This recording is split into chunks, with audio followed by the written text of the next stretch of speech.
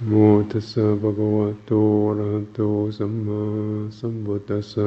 Namo tassa bhagavato arahato samma sambuddhassa.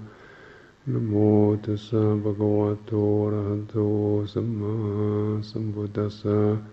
Buddhang dhammang sanghang namasami.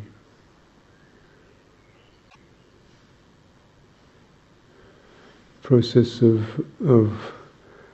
release, as far as I can experience it, and is both fortuitous, things that actually more or less kind of cause you to drop or let go, and also it's something that's you can train in, as you begin to learn how to loosen and ease and soften the grasp, understand the grasping that's present in our systems. It's kind of particular level of energy, if you like, which we feel very fearful or compulsive, or bound up or needy. There's a certain energy that goes along with that.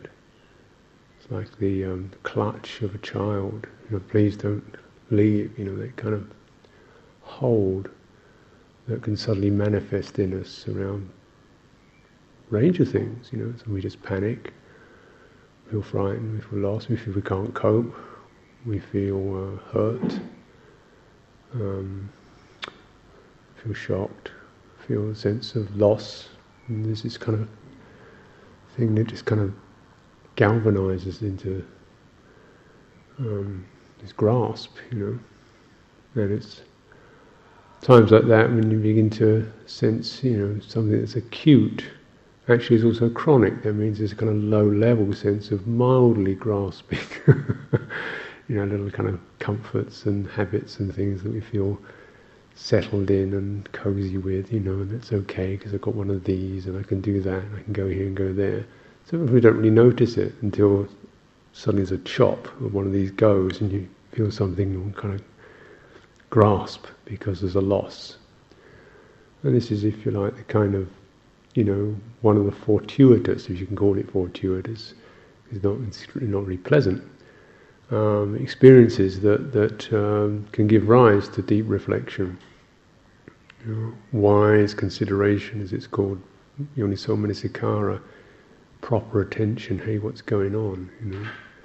Looking into what we have taken for our security, for our refuge, for our self, for our world, how valid, how tenable, how secure, how settled is it, and these are these kind of shocks that can happen to people. Sometimes it's loss of a loved one, sometimes it's just the sense that you can't cope, you can't do, you can't achieve the thing you wanted to achieve, your life feels like that. And sometimes actually this can be this kind of falling apart experience.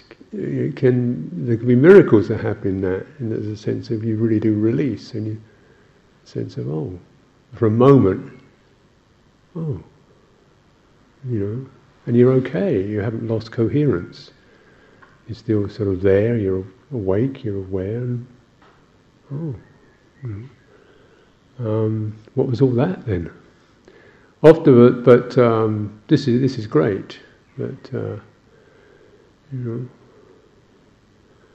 but more often it either sets up a question, like for the Buddha, as we were hearing the other week, seeing the signs of the aged person or the dying person or the sick person. So suddenly, this is going to happen to me, and suddenly the kind of all the assumptions we call the vanity, the satisfaction with health and vitality suddenly look really shallow.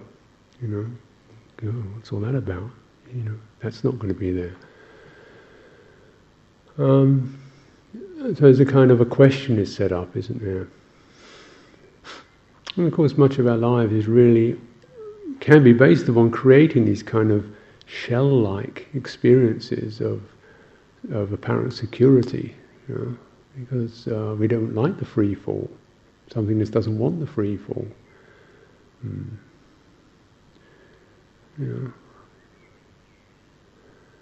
And in a way, it's kind of it sounds very gloomy to even say, well, there is this. It is pretty much like China. It's going to shatter because it sounds like that's it. And of course, for someone like the Buddha who's actually surveyed the whole thing and been through it in a more graduated way, even trained the mind in that, you begin to recognize when there is that coming through, it actually isn't. There is something, some thingness or some experience that actually holds you, and it's blissful if you can really release into it. And so this is a kind of training. Actually, is to be able to take the mind over its edge and do it in a careful and systematic way. And one of the things we use is called this considered attention, when you begin to systematically consider, contemplate some of the apparent realities of your life with this continual sense of this will pass, this is changing, this too is, and what would it be like without this thought, or without this belief system, or without this future, that I create? What would it be like without this kind of personal story that gets created all the time? Where would I be? And of course, with when you're doing it skillfully and carefully, then you recognise that the very act of considering these things also brings to bear a particular quality of energy, you might say, which is actually very subtle, but reflective, deep, calm, easeful, unbounded. We can awaken to our own cessation, if you like. We can awaken to the endings of our apparent reality, and in that awakening there is a sense of freedom, release. It's not destruction, end of the world, black hole. And this is of course is what we consider most skillful, because it can be the case that you have these fortuitous kind of things happen, but very often what occurs for people is that the moment when something breaks, there's a panic, and you end up clutching hold of the fragments. So people have nervous breakdowns. Doesn't see nervous breakdown and awakening sometimes doesn't seem that different, but it actually there's a qualitative difference. With a nervous breakdown, you hang on to the wreckage. Trying to still pull it together or relating to the wreckage.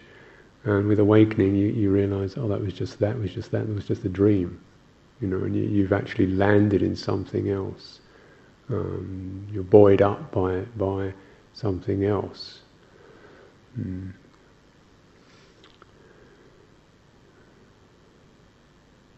And I suppose we often find it can come to those places in our lives, where we have encouragement, we have companionship. Somebody says, "Yeah, you can keep going, you can pass through this." That actually does help us to walk through that door with some without panicking.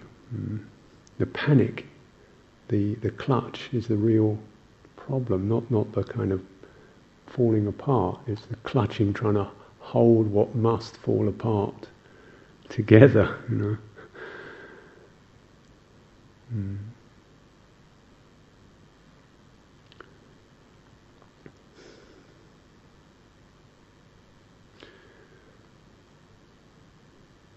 We just come back from this walk in the mountains in Crete, and this wasn't a kind of psychotic experience. Certainly, there were plenty of occasions when you're having to climb mountains, walk mountains in the heat, and you're tired, and your legs don't seem to work, and you keep hearing somebody say, "Oh, it's just over the top there," or "It's just around the corner," and it isn't just around the corner. It's a long top, and you're going on and on and on. Your energy's going down, and every time your legs are complaining, and they're just not working anymore. And suddenly you're going, "I can't."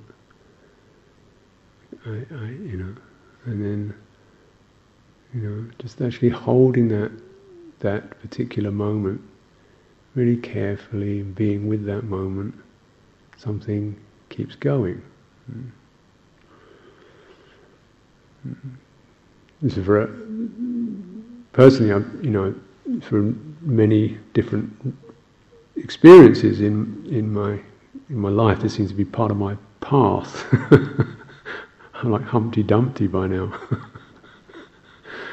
I begin to recognise, there it is, going again, and I have a kind of confidence, and I'm not bothered so much by falling apart. It kind of happens. Okay, something in me knows I don't like it. I really don't want it. I don't enjoy it. But there it is, and just breathe in slowly, breathe out. Hold the space without trying to fix anything, change anything, make something happen, be something, be anything. And there is a sort of an arising or an awareness of a quality of heart, quality of energy, a quality sometimes even of body that is present for you. And this is marvellous, I guess it's rather like the death moment for some people. If they don't panic, there can be this tremendous sense of opening into a vastness. And these are all ways in which we begin to acknowledge the possibility of release. So you're not left kind of clutching in your death moments, clutching something that's going to go. You're not left just spinning around looking for something, in the that's going to pass, trying to make it not pass. You can feel that sense, and you just relax and go with it.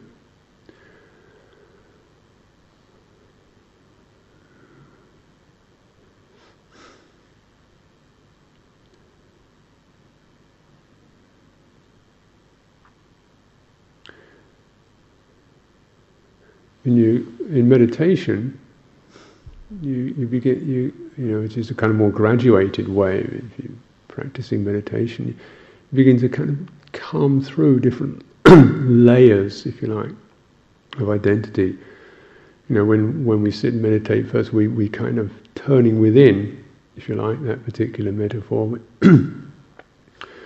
First we come to the kind of almost like a wall of noise, which is the thinking mind or the pains in the body, just like this wall of energy that's jangled and unsettled, and seems pretty dense. And then through practices, you begin to kind of soften and smooth and penetrate that, and you come into something that's much more finer, subtler. And the conventional practices like mindfulness of breathing, where you begin to attune to first of all the gross, what we might say, the gross body, which is this physical form, and the heat and the pressures and so forth. And then you come into through attuning to that, through the body being aware of the body, you become to a subtle energy form, a subtle body, which is very difficult. You can't really differentiate it from the mind, Whereas the gross body and body one thing, mind's another thing. And this is my body, and it ends here, and that's something else. It's very distinct. The gross forms are very obviously boundaried and heavy. They're gross. That's not a pejorative statement. We're all gross, not just you. I'm gross on this level. I mean, it's But that's not saying, disgusting or revolting. It's just the sense that gross means that there's a really strong sense of differentiation between the body, the mind, and between thisness and thatness. When you come into the subtle body, actually, you don't find boundaries. You just get a sense of a kind of subtle energy that pervades, and you can't really, and it's also very much affected, attuned to emotions and moods. You see the mind and the body not really separate.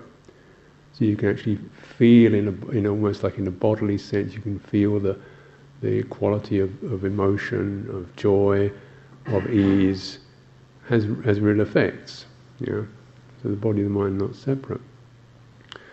And in that you don't really feel a sense of being separate from anything. You feel there's a kind of sense of, because it doesn't have boundaries, so you don't feel so much separated. There's not so much to lose. Because, there isn't something other. You're not aware of this sense of having an edge. And then so if you come to those kinds of experiences, then the whole sense of the clutching to the grossness, which wears out, because you see the gross bodily experience is really only a particular layer or level of bodily experience, and it's not that great, really. It hurts. It gets tired. You're going to lug it up in the morning and lay it down in the evening and stuff it with things. Keep it going, and it groans and creaks, and it's not really that great. And so you can have some good times with it. For little bursts of good times, particularly when you're younger, and then it sort of the percentages get less and less. And the maintenance bills go up and up.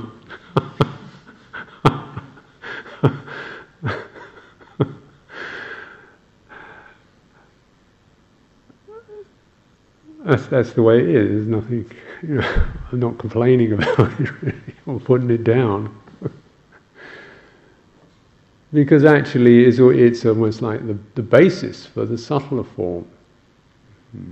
So when you actually train yourself to really be in in the gross body without expectations or fantasies, you're just with it, then the being with it has a kind of quality of there's a subtle energy of being with your own body, being with it.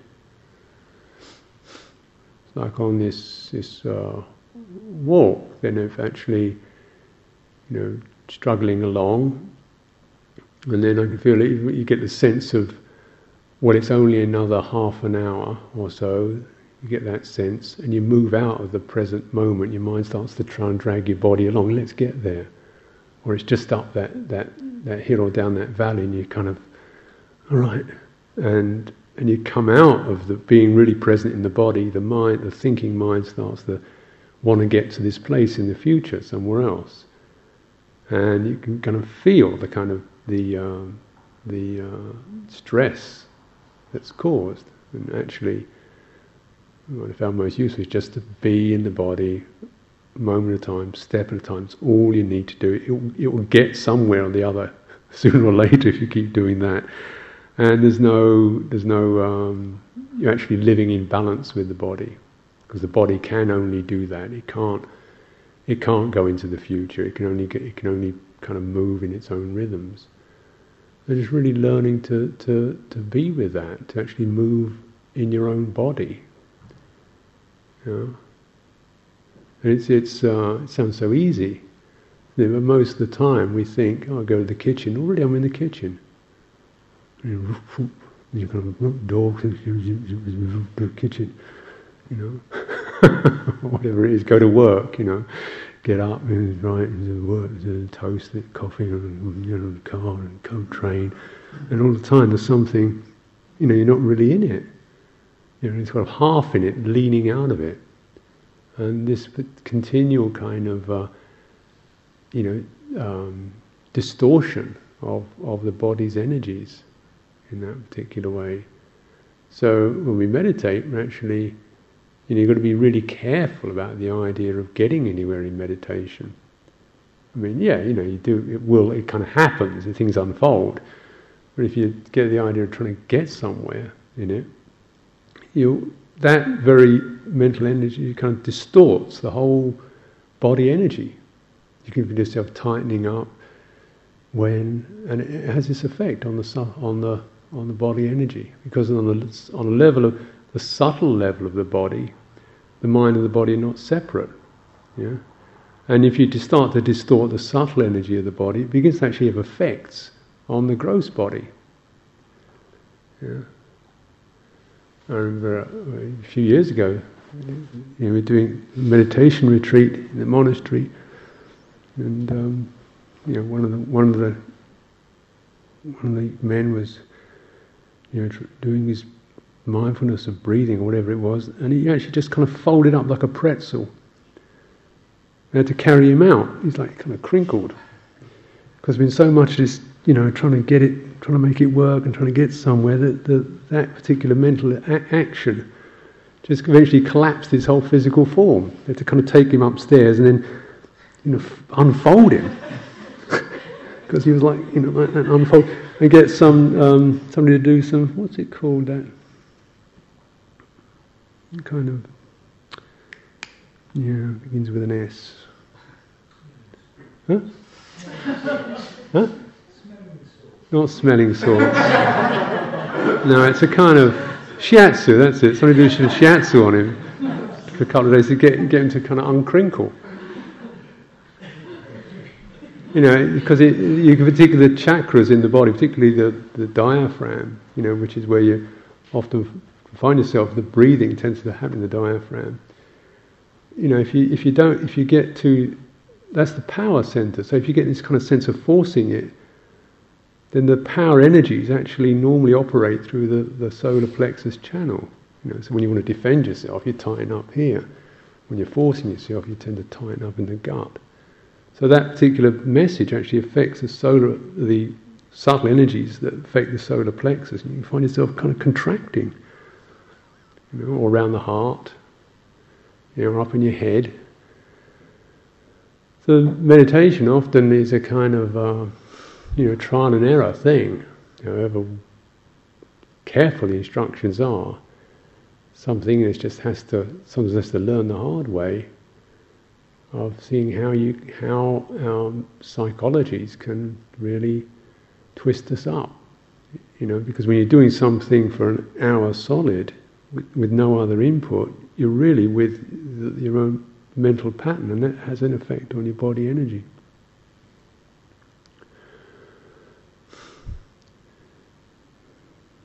But the idea is to actually begin to, cooperate in the body.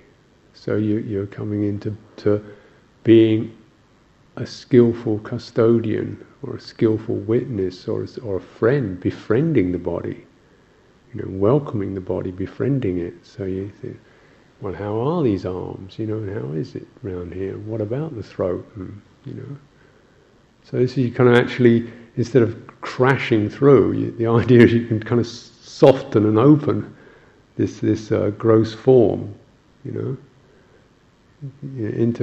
so it's subtle forms can arise which are really delightful and carry you. And admittedly, that some of this, the obstructions are through the repeated minor compulsions, goal orientation, panics, should do, ought to, fears that occur in a day, which actually have an effect on your body energy. You start to tighten up around the joints, you start to shut down around the chest, you start to, close up around the throat, and you can get pretty wooden without really knowing. Not you're not doing it on purpose, but it's just an instinctive response. And if we're actually more aware, then we begin to recognize how these little emotional signals start happening, and right there, relax. Just take your time. Breathe out. You don't have to hold that. There's nothing to fear right now. So you're really working with that, and this sense of manasikara, wise attention, is keeping your focus on, what's moving, what's happening, what's getting you, what's going on, and how's it affecting you. And this is where you actually, train maybe a bit too serious a word, but you kind of you live it out, live out this quality of cultivation. It is really a 24/7 thing. And I think one of the kind of disenchantments one can have with meditation and retreats is the very sense of it being a special occasion, being a retreat, being a 5-day, being a 7-day, being a 10-day, being, you're with the teacher, and this is where your big chance for liberation occurs, is that you begin to energize those very compulsive should-do, goal orientation, got to get it together, better be as good as the next guy, kind of energies that foul you up.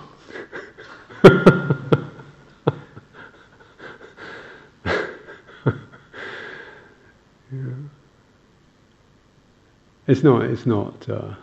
These aren't the absolutes, but these are the kind of tendencies you've got to watch out for. I'm certainly someone who supports meditation, and yet, it's to realize that, how we need a kind of an overview.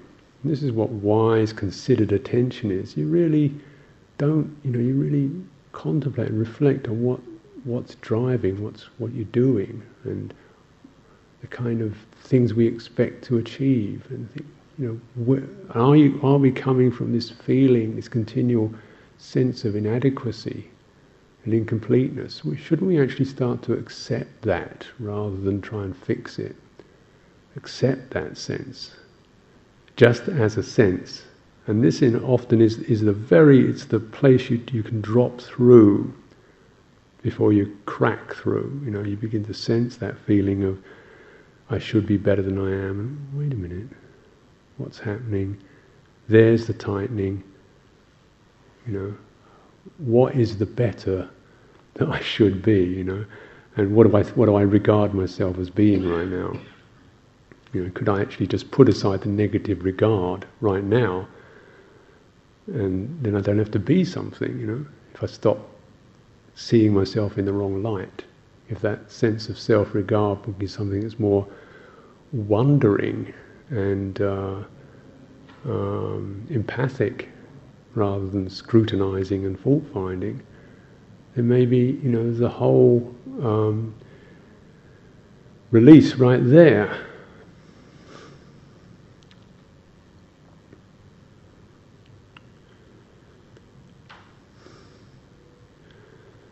Of course, this, just as we have a gross body and a gross bodily energy, you also have a gross emotional level, which is pretty much has the same features. It's quite charges up and down. It's happy and unhappy. It's excited and depressed. It lifts and crunches, and it's very much about me and you, and it's associated with wanting to, wishing and trying to connect, and fear of loss and hope and wanting to get it right, and these kind of things, and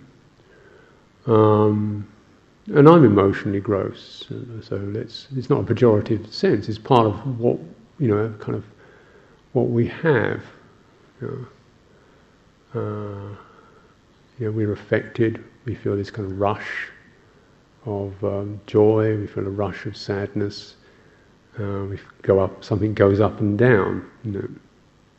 And even the Buddha commented on this kind of experience. He's saying, when I give teachings and the bhikkhus don't listen, don't follow it, I feel really pretty disappointed about that. I'm not pleased, But I'm equanimous about that not being pleased. There's a kind of a being with the emotion that is takes you from the gross emotional state, which kind of goes up and down, to a subtler emotional state, which is more like all-embracing, where you embrace, or with, or accept, or open to the despair, or the disappointment, or the flush of affection, or the sense of joy. You're not just grabbing it. Because as we begin to learn in our life stories, I expect, what is it, Blake's thing? It grabs the butterfly, something about the passing joy, is that you grab joy and it goes funny, you think, well, that was really nice, and then you grab it, what went wrong? Suddenly the game's over, it's no longer so fun, or we're having some fun and then somebody misunderstands, somebody gets hurt. We're teasing or playing and then somebody gets it the wrong way and they get offended. Or we're enjoying somebody's company and then they leave and we feel a bit disappointed with that, saddened by that. So, what are we supposed to do? Not enjoy things? Not have any feelings? Not feel affection, not feel interest, just be kind of totally chilled out like some kind of frozen turnip?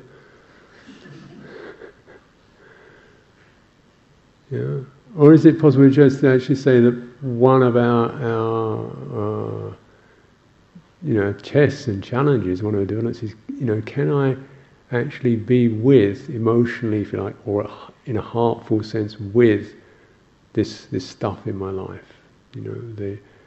The successes and failures, the ups and downs, the meeting, the separations, the enjoyments, the sorrows. And just get big enough to be with that rather than clutching it and, so on.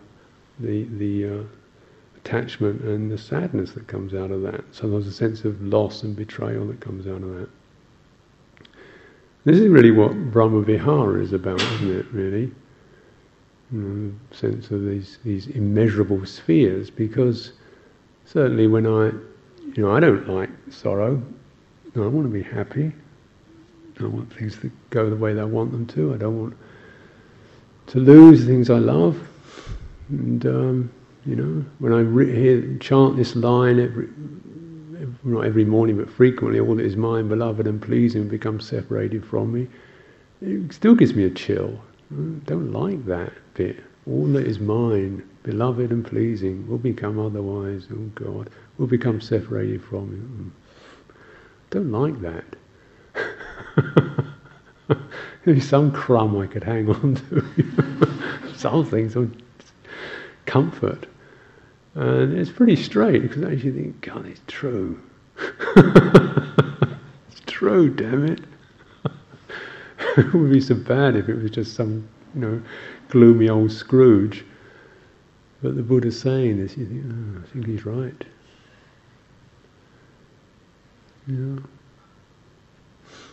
And yet, there can be a being with that, where we're not actually trying to stop feeling happy or trying to stop feeling sad, but allowing the happiness and the sadness to move within us, because we've opened to a subtler level of emotional energy, which is, if you like, an empathy, an ukampang, this kind of sense of being able to be with rather than in our emotional state. And it's a kind of a certain sense of resonance, but the quality of it, to me, is it's actually boundless. I don't really feel a sense of separateness. It's a finer quality. It's often it's a steadier quality. And it's also, if I'm on my own or with someone, or what, it really covers all of that. It's the same place. And that's the treasury of a Brahma Vihara, is that you can abide there.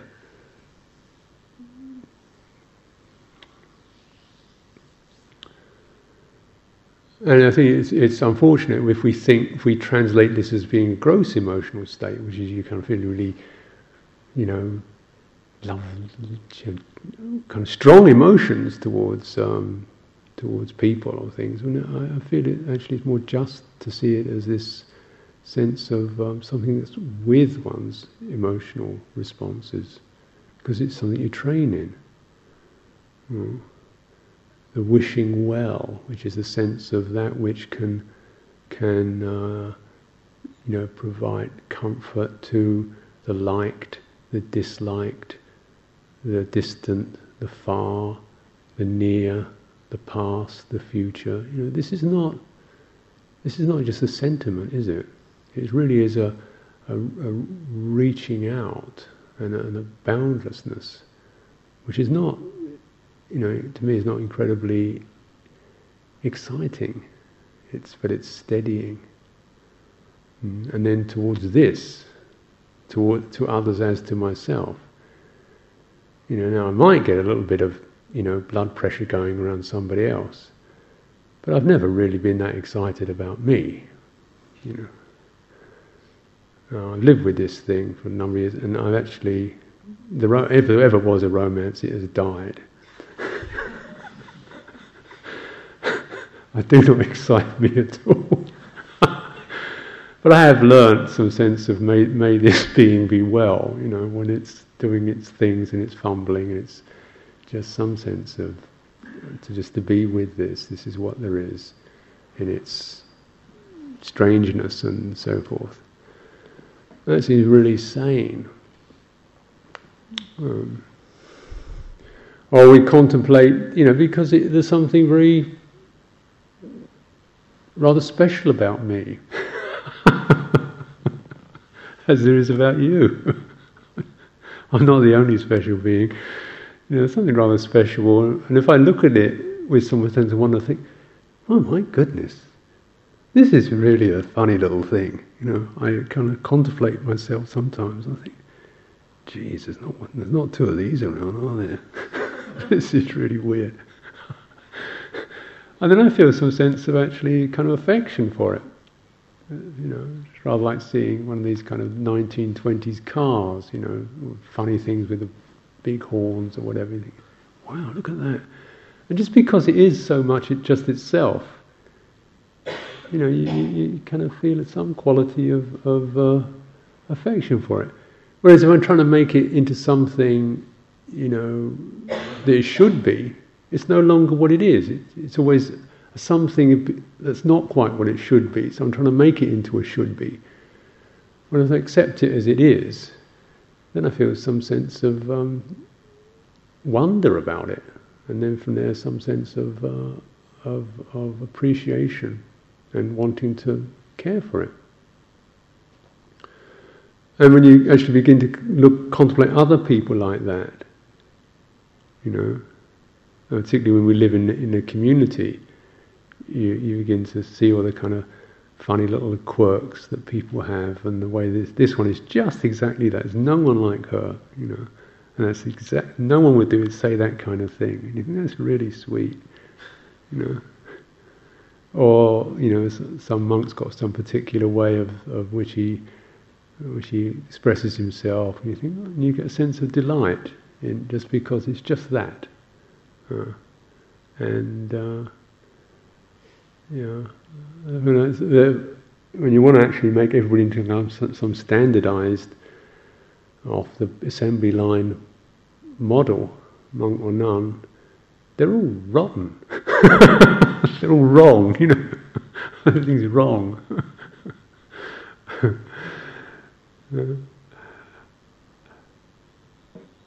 And then you say you're coming from a rather negative position. You see the lovableness of beings. But it's not something you want to grasp, because you just enjoy the freedom of it, the uniqueness of it. And regard yourself that way. You ever look around your room and think, who lives here? Who wears these clothes? Why does she have those books? Fancy that, she's still got one of these, You actually look at this being with some sense of interest. Because we can get very dog-eared about ourselves, can't we? Seeing the vulnerability of beings, how beings are vulnerable. When we encounter our own helplessness, sometimes this is the place where we panic. You can't do, you can't make, you can't get it, helpless, impotent is a very, very testing place. to me it's a place that, yes, visit there quite a lot of the time. I can't, I feel impotent, I feel helpless, I feel vulnerable, and I'm trying not to be. I'm trying to, and then if I actually accept that, the experience of compassion arises, is to see how desperate we can get, how needy we can get, how hurt we can get, how stuck we can get. And then rather than kind of berating and punishing, there's something like, I want to be with this, I'm not giving up on this being. I want to be with this, because when you really see something, in plight, when you see the plightedness, doesn't it just move you? You see a dog with a broken leg, doesn't it move you? You see some little fly stuck in a jam or something, doesn't it move you? You see the spider going down a plug hole, don't you think, oh dear? You see the thing struggling and Doesn't it? When you really see that, you kind of feel the sense of the struggle in that. Doesn't it move you? Doesn't something go, oh, the vulnerability, may I protect that? May I somehow protect it? Rather than stupid thing shouldn't be that way. In that sense of there's a kind of, it's a subtle effect because we're not just kind of reacting, but there's a little more distance. You begin to see yourself, from the kind of broader perspective. You see you're kind of trying to get it right, trying to make it work, trying to be this or that or the other, and you think, oh, just give it some protection, And this is karuna, the other one. We contemplate the quality of the happiness of beings. The strength of beings, the beauty of beings, the humour of beings, the welfare, the good fortune that beings experience, their health, their vitality.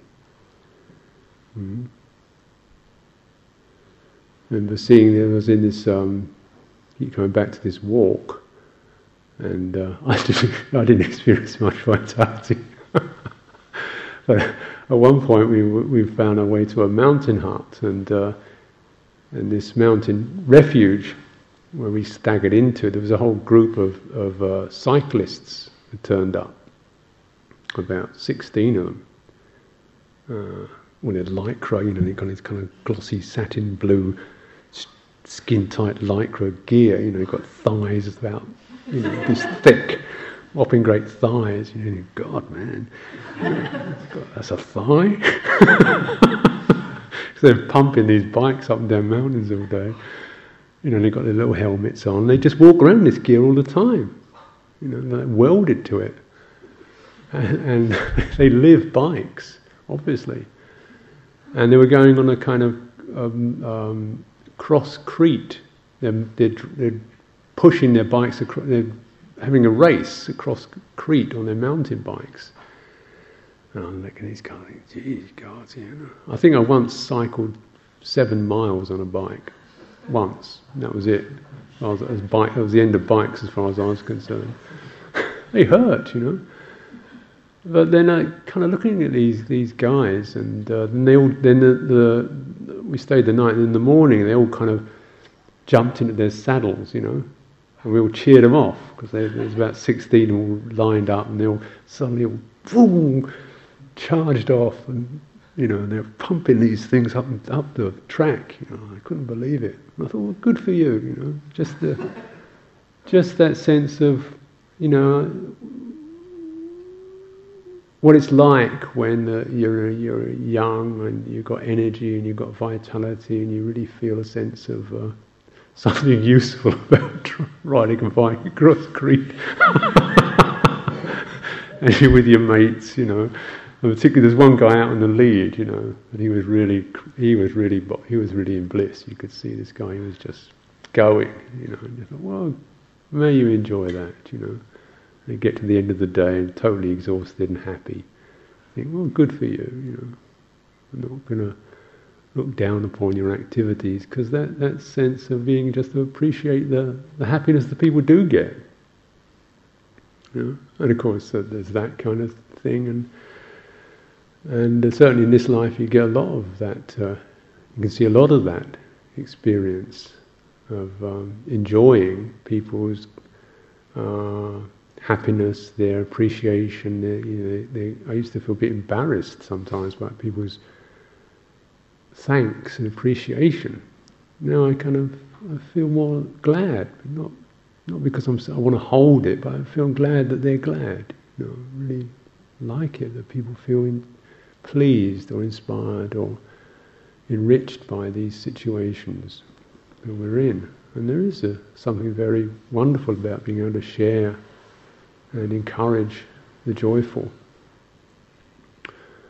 You know? And it's somehow it's like an overview of the quality of joy, rather than just even being in the joy, but just kind of contemplating the joy and you know, knowing the effects of that. Because, you know, the Scrooge mentality is, well, you'll pay for it later.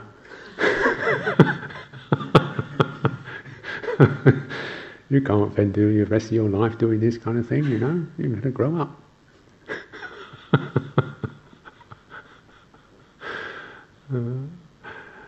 But to see someone, you know, experiencing their own strength or their own brightness or their own virtue, you know, feeling confident is a source of delight. And then, of course, the most difficult one, of course, is equanimity, which is recognizing that karma that we have, that we are all heirs to our karma. That is, you know, so we inherit. There's a certain inheritance. It's like that, you know. Particular mind states or attitudes or psychologies or emotional things going, physical things, you inherit it. It's like that, you know. And so often we can kind of regard people's actions as if, you know, they start from a completely clear space and they're doing these actions out of some, you know, pernicious attitude, rather than they're coming from a very, you know, from a rather, you know, intense background or struggling childhood or difficult mentalities, and they're doing pretty good, really, you know. Yeah. But whatever it is, good, bad, you realise this is the person's karma. They're with that. There's causes and effects. It's like that. It can't be some other way. There's a sense in which you kind of step back from praise, blame, step back from character definition. She's one of those, he's one of that, you know. It's not beautiful, it's not gracious, and yet we can do that quite a lot. We love to kind of, you know, bonk, pigeonhole people. And yet the real truth of it, surely, is, you know, we're heirs to our karma, born of our karma, you know, not separated from it, living it out, you know. And there's some sympathy required for that, which is a certain sense of a kind of distance, because you're not personalising that. And so everything's in process. This is the way the process is right now. Can't be any other way right now. You know? So some sense of not a dismissal, but a being with that places no praise, blame, up, down, you know, success, failure, value, on what's going on. We allow things to pass through. The beauty of this particular quality, equanimity, is it's something that allows karma to unravel. If you start, it's rather like you fairly, intense volitional pushes that we have, our attitudes, our drives and so on, and you start bashing those around with praise and blame, they just tighten up. Or you get things where you're continually defending yourself or struggling against yourself. Whereas if there's a kind of real empathy with that quality, then it's held in a much more spacious way. So you're kind of allowing these karmic manifestations of impulse and drive and wobbling, and you just kind of allow that in an open space. It's a chance for it to kind of unravel. But of course, with all this, what the fundamental thing is always that sense of wise attention, considered attention. So you really contemplating that and being to see how it works, so that the value, particularly of wise attention, is you don't lose the meaning. So you can have quite useful and valid realized awakenings or insights, but or experiences shifts of energy, particularly, shifts into open spaces or shifts into release and things like that. But if you're not really with it and contemplating it, it comes and goes. It's just a flash in the pan. Whereas with wise consideration, you begin to see what's actually happened here. You contemplate. This is past. This is present. A particular sense of energy has dropped, and we're in somewhere else. We're in something that's more boundless. So you begin to get some real build up a kind of confidence in something that isn't just a kind of flash in the pan breakthrough, but it's really another level, a subtle level of being. And then the more you can actually acknowledge that, what's it like when I'm actually have this empathy of being with my nothing much, my expectations, my desires, my happiness. What's it like being with that? And you feel there's a kind of real stability there in that. It's something you can kind of keep, acts as it becomes a refuge. So then, naturally, it's a kind of shift, if you like, of center from the gross forms to the subtle forms. And you feel much more that the subtler form is really where you're at, The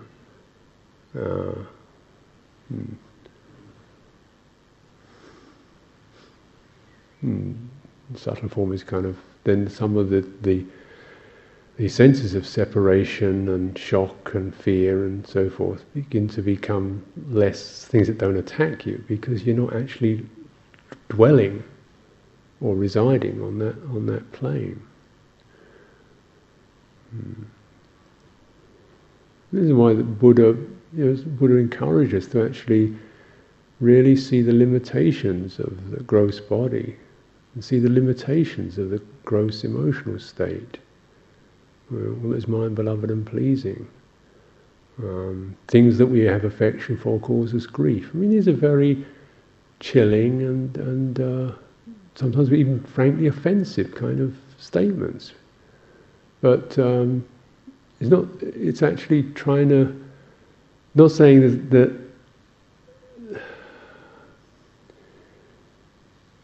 you're actually trying to bring around a shift to another level of embodiment, another level of emotiveness, which is steadier, freer from sorrow. And muchness is something that you can really identify with.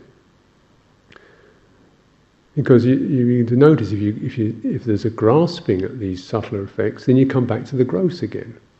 As you get to kind of some kind of subtle meditative state. You're feeling pretty open, and then you thought, "Oh, wow, got it." It's not long before that's gone, and you're just handling a plastic replica of it. You're back into the grasping again, and the I am and I've got and success and failure start to happen again, and then of course you've lost it. So it is something that begins to give us this sense in which we can arrive at a place which is actually ungraspable and doesn't need to be grasped. Whenever there's grasping, you lose it. And so there's this kind of plane which is set up, if you like, as part of our human inheritance, set up for release. And to really, be encouraged to train in that.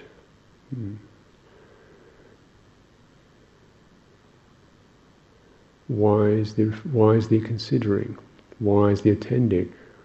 When you kind of, when you contemplate your thinking, what's the happening behind, what's the mood behind the thinking, what's the energy of the thinking, or the sense of just something there just kind of filling up the space.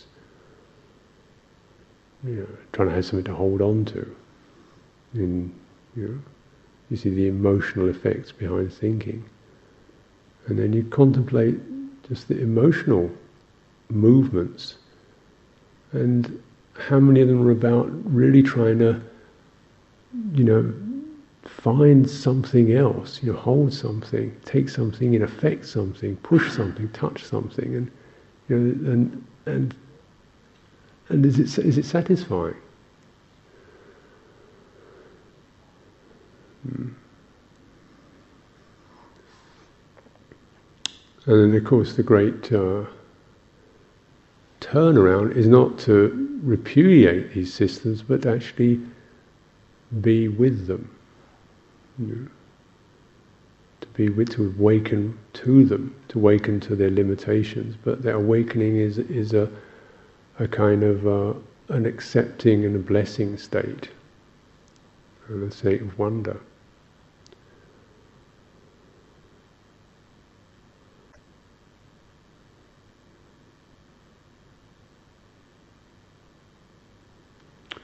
Anyone?